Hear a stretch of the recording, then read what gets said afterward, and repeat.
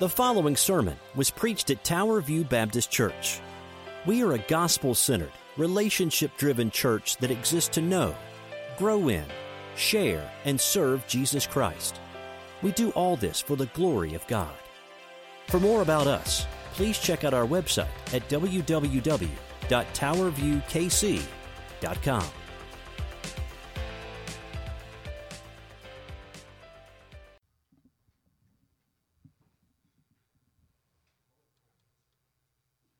Right, guys, I invite your attention, open your Bibles to Ezekiel chapter 27. Chapter 7, we're not that far yet, not as far as I know. Ezekiel chapter 7, continuing our series, our kind of chapter-by-chapter series through the book of Ezekiel through the Easter time. Glory ravaged, glory restored. Today's sermon title is called Misplaced Confidence. Misplaced Confidence. One thing you can really have misplaced confidence is Aaron Redenbaugh here. Aaron, you are here. Aaron Redenbaugh last night brought this to our men's dinner. It's the Popeye spinach. If there's ever misplaced confidence, try and eat this and look like the guy on the can, right? So that's about as misplaced. Thank you, Aaron. I'll take this home. I'm getting the hint. I'll get more greens in my body. Thank you, Aaron. So if you're wondering why there's Popeye spinach up here, that's why. You can blame Aaron in the back. Well, there was a man by the name of Harry Randall Truman, and not the President Truman, as we know Harry Truman, but this was a man who lived at the foot of Mount St. Helens. Can you believe it's been almost 40 years? Many of y'all know how far that has been. 1980, Mount St. Helens erupted, and in 1980, the volcanic mountain was showing signs at one time of doing just that, of erupting.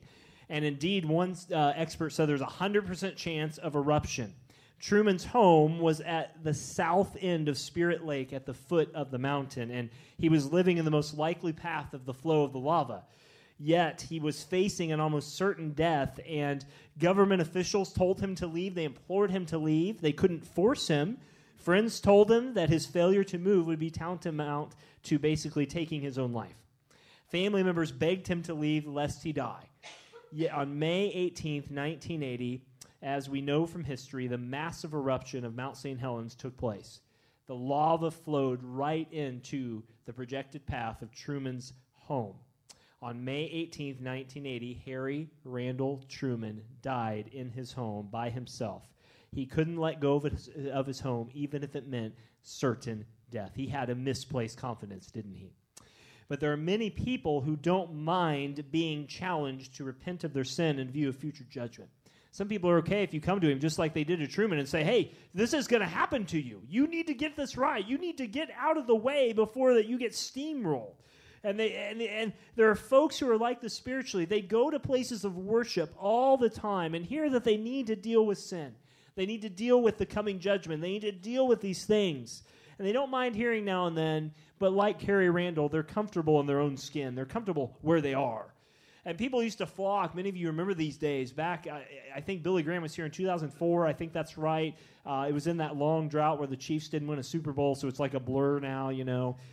But people used to flock, as many of you remember, to these crusades that Billy Graham gave. And they heard of their need to repent. But what if one of those people went to a church or a service or a Billy Graham crusade and heard something like this, quote, "It's too late for you to repent. Your opportunity for grace has passed you by. You can't repent anymore. God is fed up with you and is done with you. God won't let you repent, and if you try to repent, he won't accept you if you do. In fact, your judgment's on the way. Your fate is sealed, period, exclamation point, whatever, end quote. That's it." What if a church said that? How many visitors do you think they'd have on any given Sunday? Now, how many members? That's right. How many members would they have left? But guys, I'm here to tell you, this is exactly the message that Ezekiel was told to give to his people. The message would not be popular, but is exactly the message that he was to give. Because those people, just like Harry Randall and many people today, heard the coming judgment. They heard about the message. They heard it over and over and over. And finally, God said, you're past the point of no return. You cannot be saved. It reminds us of Revelation chapter 3, verse 16, as Amy will put that up. It's written to the church, one of the churches, 7 churches in the book of Revelation, but Jesus says, because you were lukewarm or neither hot nor cold, I will spit you out of my mouth. Jesus, even carrying the theme through Ezekiel, is that some people in that church in that time of Revelation thought they were invincible. They thought God is our God, Jesus is my Savior, or in Ezekiel's day, Jerusalem is the city of God. God's not going to touch this city. Come on now. It doesn't matter how we live, they said. We have nothing to worry about. And they lived as though God owed them grace, that God owed them a favor. After all, I mean, we've never gotten in trouble. It's kind of like a robber who robs banks enough that he never gets caught. He thinks he can keep going and going and going and going and going and going again. But there was a judgment sent to the people of Israel. The reason God sent this judgment is that their people refused to deal with their sin. And the biblical prophecy was fulfilled and that Jerusalem would eventually fall, and we'll get there in a few weeks. But what all the people today and then need to realize is there is a point where God says, I'm done. There's no point you can come to know grace. That's a scary line, isn't it? How do we know when we get to that point? Can God really judge a person to a point where he won't give them any more redeeming grace if they are so deep in their sin? And why would God judge his own people? I mean, come on, God. These are your folks. It's like going to your family at Christmas and telling them how bad they are. I mean, come on. Who does that? And where do I fall in this? Well, friends, the big idea today is simply this. The big idea is just a summary of the sermon, the thesis from the text, the clear meaning of the passage from the text. But many people will say today, have you ever heard this before? Only God can judge me. Or another way, only God knows my heart. But they live like he won't. But know this, God cannot be mocked. He sees and he knows, and he will not be silent forever. One thing throughout Scripture is certain. God's wrath is slow and certain. It was 430 years before God laid the hammer down on Jerusalem in Ezekiel's day. But the point is this, we should never presume that there's no judgment and never presume that God is not going to fulfill his promises. When God exposes our sin, it's not an act of judgment, it's an act of rescue. He shows us our sin to give us mercy. He shows us how far off we are that we might live again if we'll turn to him. But if we don't like how God is running things, he might let us take over. And you know what that's called? When God lets us take over, it's called judgment. Because he's allowing us to do the very things we want. Because he says, look, I'm done. You got it. You have it. Run with it. So today, as we continue through this book of Ezekiel, which wins all sorts of awards for being the most positive, pleasant, positive and encouraging message you've ever heard, I think that's a radio station, two realities of misplaced confidence today. These folks need to remember, as we need to remember, that God will judge his own people. We'll see that in verses 1 to 20.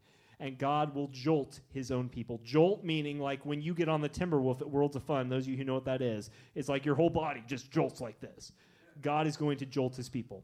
And he's going to get their attention once again. If you're able to stand this morning, we're going to try to get through all these verses together, 27 verses. Take us a couple minutes. If you are here and you need to sit down because standing for prolonged periods is hard, we love you. It's okay if you need to do so. But for those of us who are able, if you join me in standing in honor of God's word this morning. Misplaced confidence. Hear this as we read the word of the Lord. God's word's here. Ezekiel is told in verse 1, the word of the Lord came to me, and you, son of man, thus says the Lord God to the land of Israel, an end. The end has come upon the four corners of the land. Now the end is upon you, and I will send my anger upon you, and I will punish you for all your abominations. Verse 4, and my eye will not spare you, nor will I have pity, but I will punish you for your ways, while your abominations are in your midst. Then you'll know that I am the Lord your God. Verse 5, thus says the Lord God, disaster after disaster, behold, it comes. An end has come, the end has come, it has awakened against you, behold, it comes. Your doom has come to you, O inhabitant of the land. The time has come, the day is near, the day of tumult, not a day of joyful shouting on the mountains. Now I will soon, verse 8, pour out my wrath upon you and spend my anger against you and judge you according to your ways. And I will punish you for all your abominations. And my eye will not spare, nor will I have pity. I will punish you according to your ways, while your abominations are in your midst. Then you will know that I am the Lord who strikes. Verse 10, behold the day, behold it comes, your doom has come, the rod has blossomed, the pride has budded, violence has grown up into a rod of wickedness. None of them shall remain, nor their abundance or wealth, neither shall there be preeminence among them. Verse 12, the time has come, the day has arrived. Let not the buyer rejoice or the seller mourn, for wrath is upon their multitude. For the seller shall not return to what he has sold while they live. For the vision concerns all their multitude. It shall not turn back. Because of his iniquity, none can maintain his life. Verse 14. They have blown the trumpet and made everything ready, but none goes to battle. For my wrath, still God speaking, guys, my wrath is upon all their multitude. The sword is without, pestilence and famine are within. He who is in the field dies by the sword, and him who's in the city, famine and pestilence devour. Verse 16. And if any survivors escape, they will be on the mountains like the doves of the valley, and all them moaning, each over his own iniquity. All hands are feeble, and all knees turn to water. They put on sackcloth, and the horrors cover them. Shame is on their faces, baldness is on their heads. Verse 19, and they cast their silver into their heads, to the streets, and their gold is like an unclean thing. Their silver and gold are not able to deliver them in the day of wrath of the Lord. They can't satisfy their hunger or fill their stomachs, for it was the stumbling block of their iniquity. Verse 20, his beautiful ornament they used for pride, they all made into an abominable image, and their detestable things. Therefore I'll make an unclean thing of it. And I will give it to them in the hands of foreigners and prey, and the wicked for the earth of spoil, and they shall profane it. And I, Lord speaking, turn my face from them, and they shall profane my treasured place. Robbers shall err and profane it. We're almost there, verse 23. Forge a chain, for the land is full of bloody crimes, and the city is full of violence. I will bring the worst of the nations to take possession of their houses, and I will put an end to the pride of the strong, and their holy places shall be profaned. When anguish comes, they will seek peace, but there shall be none. Verse 26. Disaster comes upon disaster. Rumor follows rumor. They seek a vision from the prophet, while the land perishes from the priest and the counsel from the elders. Verse 27. The king mourns. The prince is wrapped in despair. The hands of the people in the land are paralyzed by fear. According to their way, I will do to them, and according to their judgments, I will judge them. And they shall know that I am the Lord their God. This is K-Love, positive and encouraging radio for you today. This is the word of the Lord. This flies in the face of what many of us know as the God that we worship. How do we have this God? And how do we have him as such? What does it mean to have a point of no return? We're going to look at their misplaced confidence. We'll look at our own lives. We'll look at this and apply it. May God be glorified. We want you out of this book of Ezekiel not to see God as a doom and gloom God. We know mercy came in Jesus Christ. But this is the lot of those who turn away and want to play church, want to play around with faith, but want to have nothing to do with the actual God of church and the God of faith. Let's go before our Lord. Father, as we come before you, we thank you so much for this word. This is a hard word, Lord. It's a burdensome word. It's a word that just, even on the sunniest day, just kind of gives you a dour face. But Lord, this is the result of sin. This is the result of disobedience and unfaithfulness. But for those of us who are in Jesus Christ, we praise you all the more because nothing that is written here will befall us. It has befallen once and for all, as our brother said, on our Lord and Savior Jesus Christ. Yet, Lord, we need to be reminded of what is to come, especially for those who are outside the faith. As we do this, may we do this as ones who've been redeemed, remembering where we came from, and thanking you of where you are taking us. For he who began a good work in us will not let it go by the wayside, Philippians says, but will complete it at the day of redemption. Thank you for your faithfulness, Lord, even in our unfaithfulness. We pray for these things and more in Jesus' name. And God's people said, amen. You may be seated, guys. Thank you so much. If I get hungry, I'm going to eat the spinach. I'm just letting you know that. So Aaron always has a way to keep me on guard. Well, I just want to remind you, before we get to our first major point, where we've come from. At this time, Ezekiel is in the land of Babylon. Ezekiel is far away. He's like, in a sense, he's almost like Kansas City is from St. Louis. He's about 4 hours away, maybe more than that, by car in today's world. But he's in Babylon. He was taken away. But outside the city of Jerusalem, the armies of Babylon are taking charge of Jerusalem, God's holy city.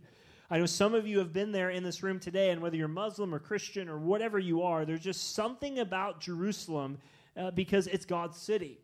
And so he has surrounded the city, and we've looked in recent weeks that God has promised that a third would die by the sword, a third would die by the famine, and a third of that city would be dragged off again. And that's where we find ourselves.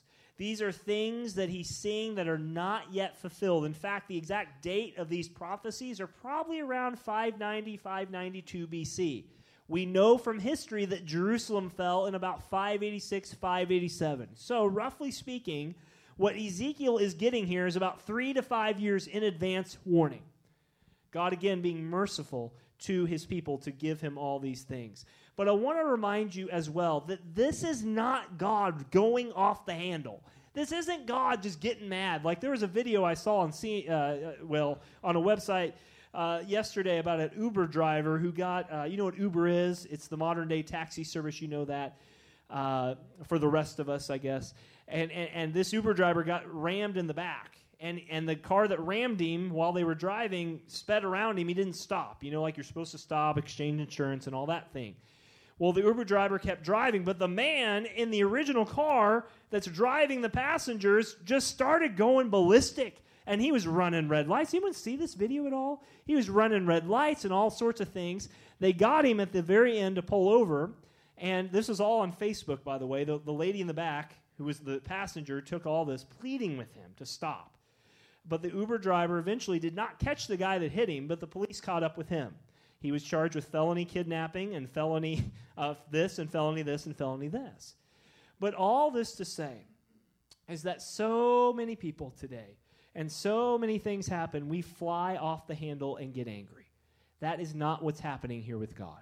This is calculated. This is planned. This has already been prophesied. This was going to happen. God is doing what he said he was going to do. God is not like the Uber driver on a random website.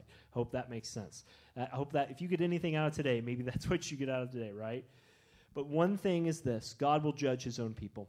And we're going to walk through these. I don't know how else to do this. I debated this in my mind. I'm just going to list these, and I'll go through these. Amy will put them up one by one as we go through them. I'm just going to walk these through verses with you. God has said there will be no more. And I'm going to give you about 27 things God says will not happen anymore. And I want to start with the first one. God says in verse 4 that there will be no more pity. Did you notice that? What is pity? Pity in a very, and I use, if you are visiting, I use a lot of sports references. If you're not a sports fan, I apologize. But pity is what we have on the Kansas City Royals right now because we know how pitiful the season is probably going to go. Sorry, Royals fans, we know. Have faith, that's right. That's right, have faith. Well, that's a silly illustration, but when we don't have pity, you have pity on someone, don't you, when you see them in a situation where you think that they could do better, or they're in a lot of life that you hope things would go better. But verse 4 says, God says to them, and my eye will not spare you, nor will I have pity. God gets to the point with his people where he says, I don't feel sorry for you anymore. I don't care. You have crossed the line. For some of you, you're just going to focus on that and say, but God's a God of love. Yes, he is. For God so loved the world that he gave his one and only Son, that whosoever believeth in him shall not perish, but have what? Eternal life, everlasting life. He loves us.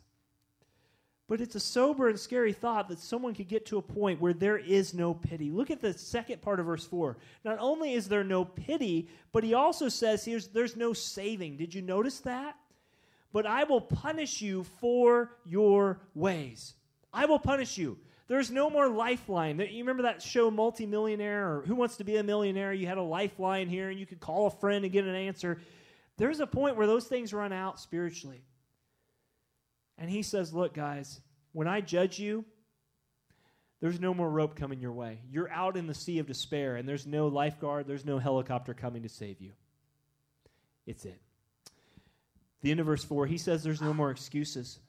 He tells them, not only will you not be saved, I will not have pity, but he says at the end of verse 4, he says, but I will punish you for your ways while your abominations are in your midst. Then you will know that I am the Lord your God. When God's people are being judged, they will know it. There's no more excuse.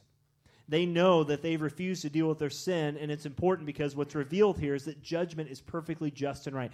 And I'm using secular examples, and I always want you to know secular examples always fall short. But it's kind of like when you go to the doctor, and they ask you, how's your health been this last year? And you say, great, I've been eating kale salad and spinach, and man, I'm the best shape I've ever been. Then they inject you with some dye or whatever they do, and they find out the real truth about how you're doing. Or when you go to the dentist, yeah, you've been flossing every day, haven't you? Oh, yeah, I floss every day, 3 times a day after every meal, and all that stuff. And then they start getting between the gums, and, yeah, you just started flossing in the parking lot because your gums are bleeding, aren't they? You know, come on. Look, God told them there's no more excuse. You have been warned. I can see through you like you can't believe. I see all things. I know all things. There is no excuse. I'm judging you. There's also no aid. God says in verse 5 that he will bring disaster after disaster. He says, behold, it comes. There's no more aid. Sometimes in Israel's history, you know that they reached out to Egypt and all these other nations. They'd pay mercenaries to come fight for them. But God says there's no more of that. You don't have any money. You don't have any resources. It's all being sucked up. There is no more aid for you. And what's the purpose? The purpose is that they would know that he is Lord. He is King, and he is God.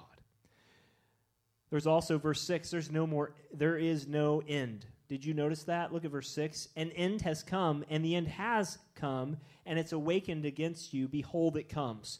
So the end has come. You're going to be judged. But the end will not come because it's going to be relentless. It's going to keep on pushing you. It's going to keep on judging you. It's going to keep on going that way.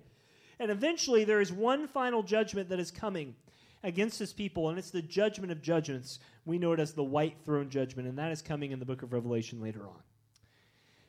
And it gets worse. There is no end. Notice sixthly, I believe, there are no more blessings. God, look at verse 7. He says to them, your doom has come, O inhabitants of the land. The time has come. The day is near. And in Ezekiel's mind, the judgment had come. But now there's no joyous light. He tells them.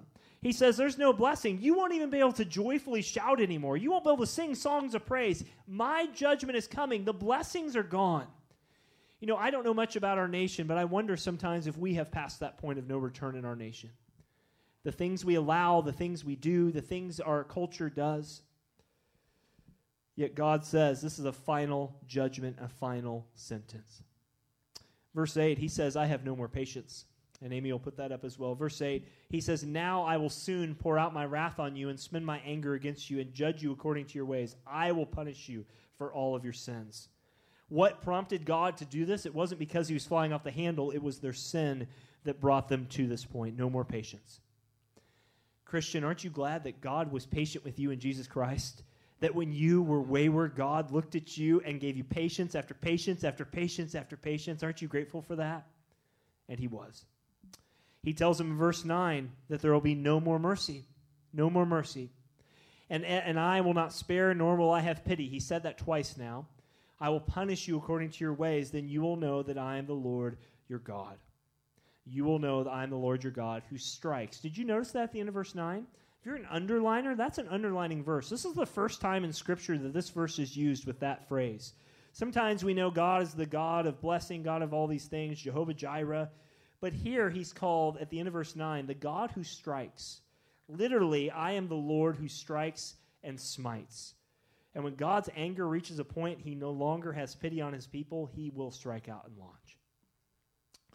Guys, this is sobering, isn't it? I mean, just time out for a second. How does this make you feel?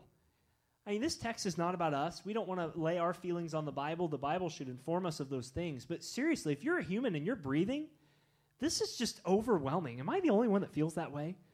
I mean, I'm looking at this list, preparing this, thinking, we have a lot of situations in this church. We have a lot of personal things in your life and mine that could be talked about in a lot of different ways. So why are we going through this? Because if you're a Christian, I want to just remind you very quickly, we win in the end. Isn't that a good word? We win because God has won. And this stuff that's going to befall humanity will not fall upon us because he has won the battle. Look at verse 10. There's also no more ego.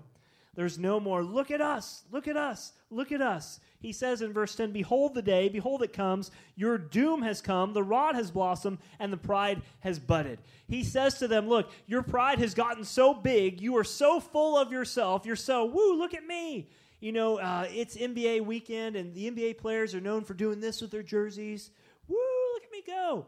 You know, the Olympics are coming up. Guys train for like 20 years to run one 10-second race. and they're going to cheer and, all that stuff. The ego is gone. It's out the window. God is going to level them as he should. Do you know what the first sin was all about? Why did Adam and Eve fall? Do you know? Primarily pride, wasn't it? God, how dare you tell me not to eat that fruit on that tree over there? I can do whatever incarnation I want to do. And that worked out really well, didn't it? He says in verse 11, there's no escape. Violence has grown into a rod of wickedness. None of them shall remain, nor their abundance, nor their wealth. Neither shall there be preeminence among them. One commentator said, if any believer hardens himself in sin, he won't escape the judgment of God. It will hit, and it will hit hard. There is no escape.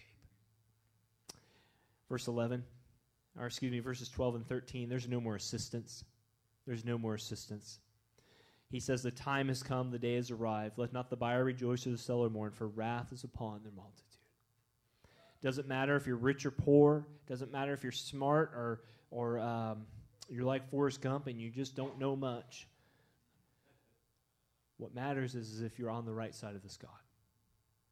And God says, and I won't read all these verses, but verses 14 through 19, he says that there is no military defense. There is no stopping it. There's no stopping it. Darren, why would you bring this message to us from Ezekiel? We've heard the same message almost for 3 weeks now. I mean, we get the point. God's judging them. This happened. What does this have to do with us? Great question. This has to do with us because for many of you, this is the hardest part of your faith. I shared with my Sunday school class that I shared with my wife this morning, a running friend of mine. We've been talking about faith for a while, and he basically came out and said, I go to a certain church, and we believe Jesus. That's what we believe. But you know what? I just can't believe that God would ever throw the book at Muslims, Buddhists, Hindus, fill in the isms, Mormon, Jehovah's Witness, anything else outside of the fray. God's just so merciful more than that. If there's anything these first 20 verses text does, it smashes that right in the teeth, doesn't it? We have an exclusive faith. We have the monopoly on eternity. We have the corner on the market about what it means and how we get to heaven. Do you agree with that? Jesus said, I am the way, the truth, and the life. No man cometh or comes to the Father except through me. He said, you build on this rock or you don't, and you get smashed like the water's coming against the sand. If Jesus is not the only way, then why did Jesus come to die?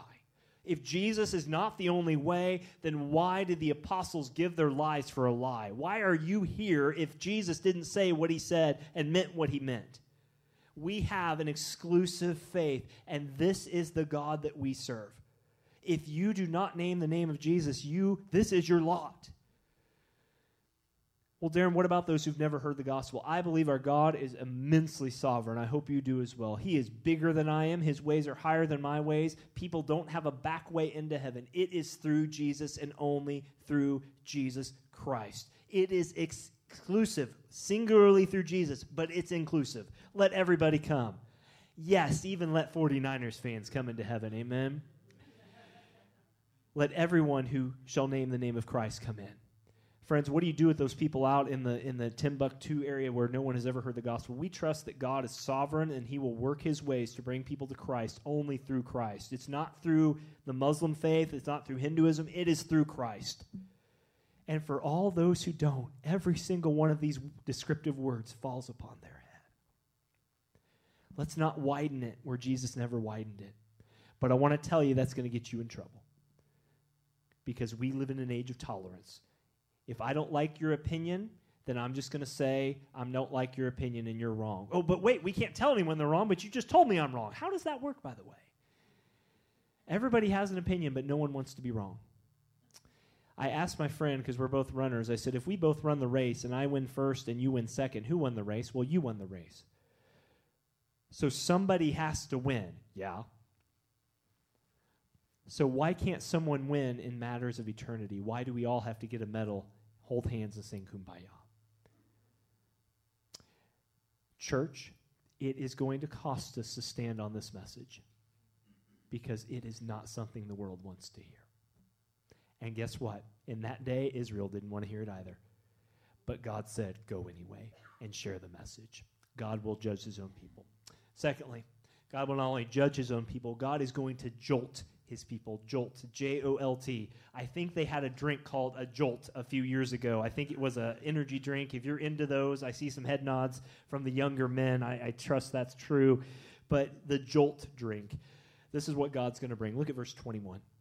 There will be no, and we're going to continue this on. We have about 10 more of these, I think, somewhere in there if my math is right. God is going to jolt his people, and he's going to tell them why. Look at verse 21. He says to them, and I will give them, give who? I will give it, especially in the hands of the foreigners for prey. Give what over to foreigners? To give the temple over to foreigners, a place where they worshiped.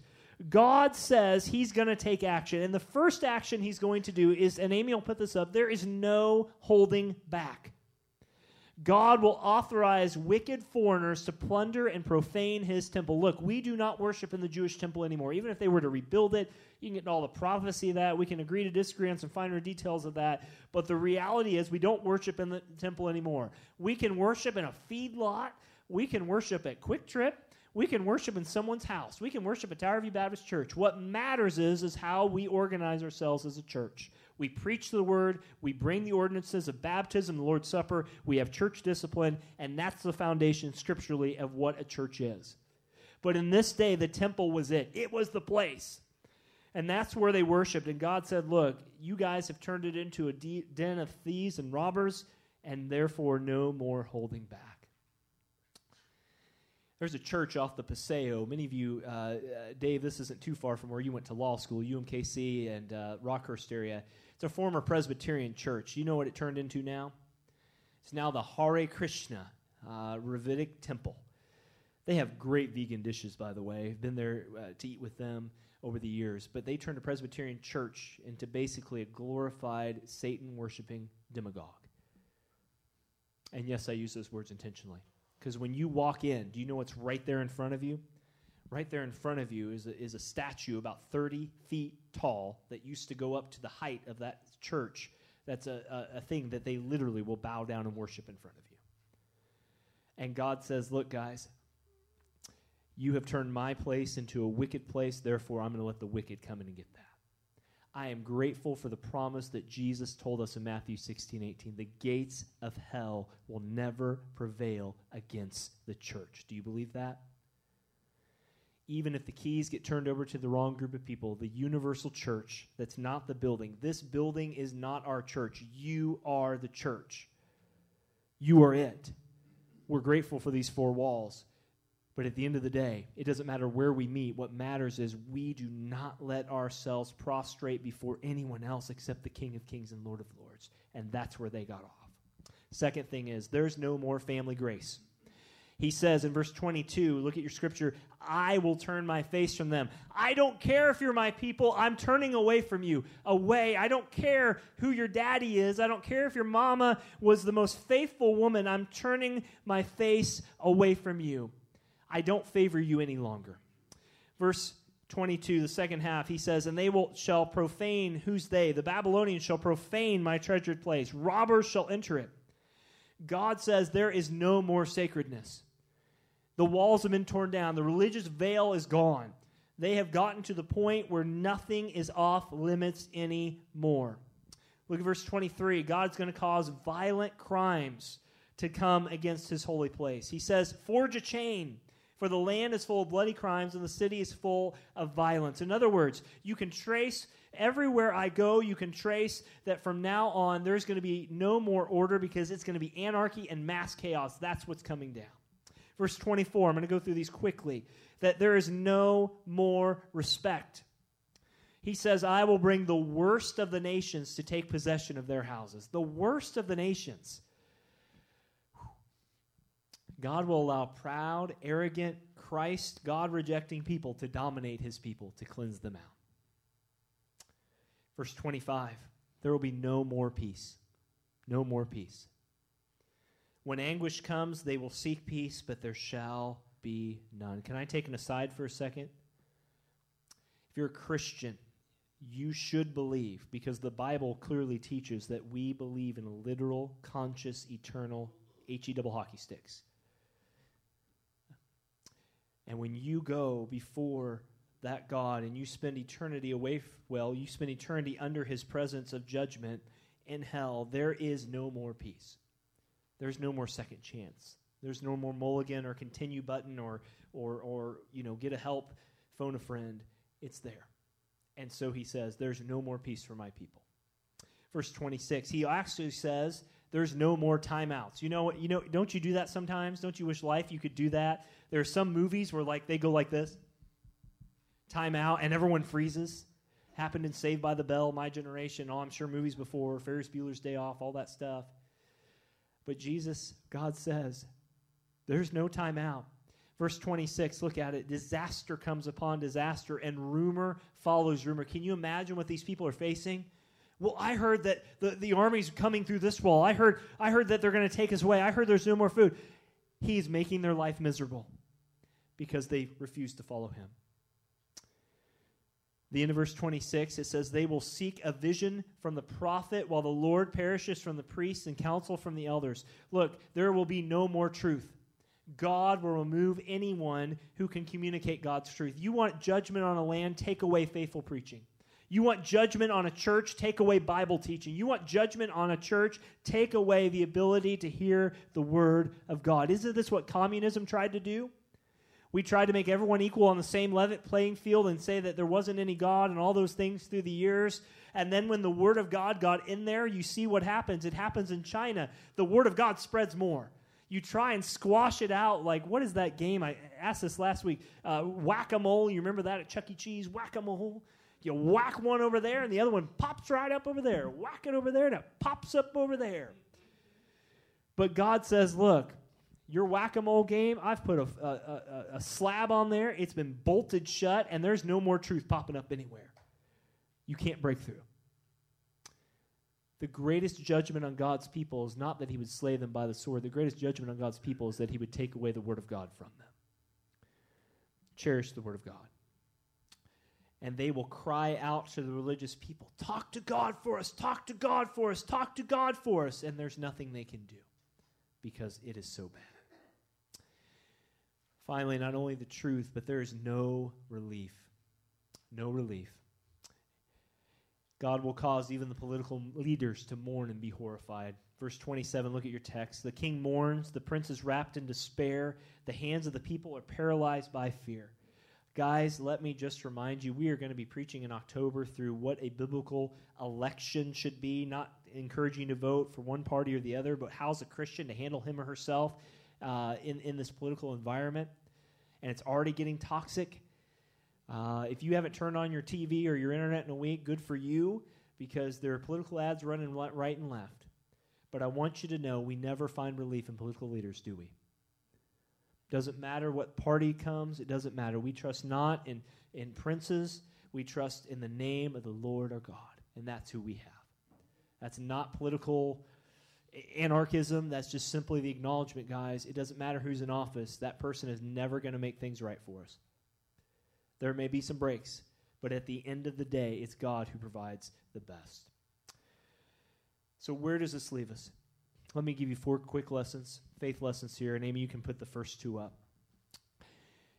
If you're here, if you know someone, if you're watching on Facebook, I just want to remind you that you need to take Jesus as Savior before he becomes your judge. The God who loves us so much has promised us he's the one who will judge the world in righteousness. Pastor Nelson read that for us from Acts 17. He has set a day. It's coming. Are you ready for that day? Christian, are you ready for that day? Are you ready for your Savior to return and how exciting that will be? But are you ready to stand before him and give account, not for your salvation, but how you've used the time, resources, and opportunities he's given you? Have you considered how your life now will be judged later? Please hear me clear. If you're a Christian, you are secure in Christ. Amen?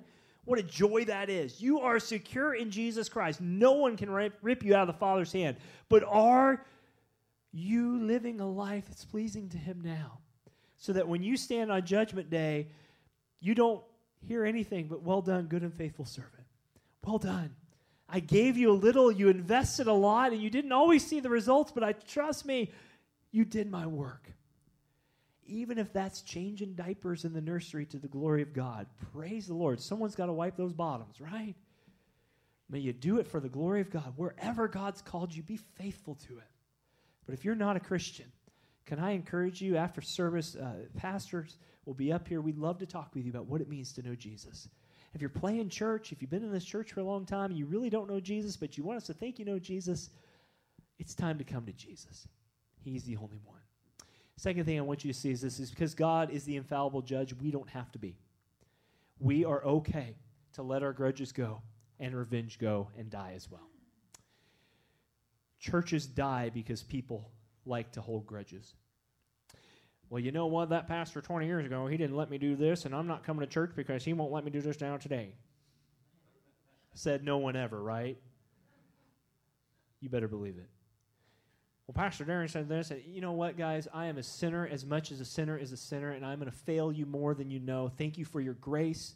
Together, we are the church of God. Stop gossip. Stop the grudges. Get together. Figure it out. Forgive as Christ has forgiven you. Don't be like those people. You want to kill Tower View Baptist Church, you start a rumor. Well, Darren must be an alien from another land. Probably am, but you know what? I'm here, so get over it. Let your grudges die.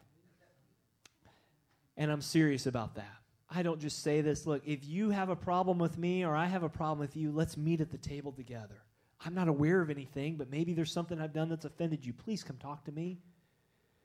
You know what? And I'm just going to say this, we were gifted by a very gracious donor anonymously $20,000 to rehab our nursery. We're going to release more details about that in the coming weeks. But a lot of us are going to get to a point where we're not on the design team and we're going to do this. Well, if they would just make the color carpet like this, then the people would start coming. Let's not go there. Let's love each other, even if I don't get my pink fuchsia and you don't get your teal, all right? We have teal, I know, we kind of do, from 1983. But I want to remind you, God sees all, He knows all, He is judged. Let Him be judged. We may have disagreements. Can we all agree on Jesus Christ? I don't just say that because that's what the pastors say, truly. If you want to see this church die, then go have a grudge. If you want to see this church die, then go gossip. If you want to see this church die, then go be the judge of everybody else. Leave that to God. He can sort that out just fine. Last two things. Amy, you can just put them up. Not only are those things true, but if people want a religion that does not have a judge and judgment, we should not ask them to call it Christianity. God is going to judge the world. Christian, you embrace that truth. It's for your good. Someday when you are in heaven, will you remember those people who are not Christians? You will not. In fact, and I've said this before, the book of Revelation makes the argument that you will stand up and applaud God for putting away those who rejected Him. Well, that's just me. No, it's not. It's being consistent because you will see as God sees in those days, and you will want Him to only be the one around. We talk so much about not wanting to see sin in heaven, but the only way sin's not in heaven is if God has to be judge, and He is. Lastly, the judgment of God against a nation will not be turned by a more conservative leader, but by the repentance of its people.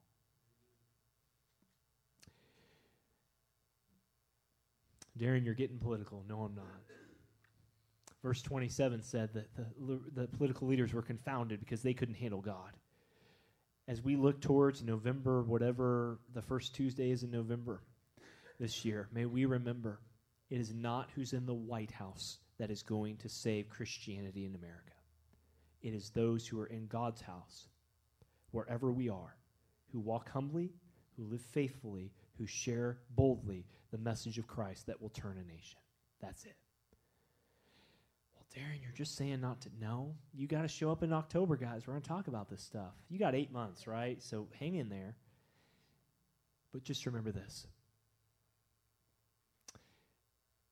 We are to love boldly and bigly, but we are also to remember that we have a message. It is inconsistent with the world. It's consistent with God. Stand firm, church. Hold strong. We will be okay because God's got our back. Let's Let's pray together as we close.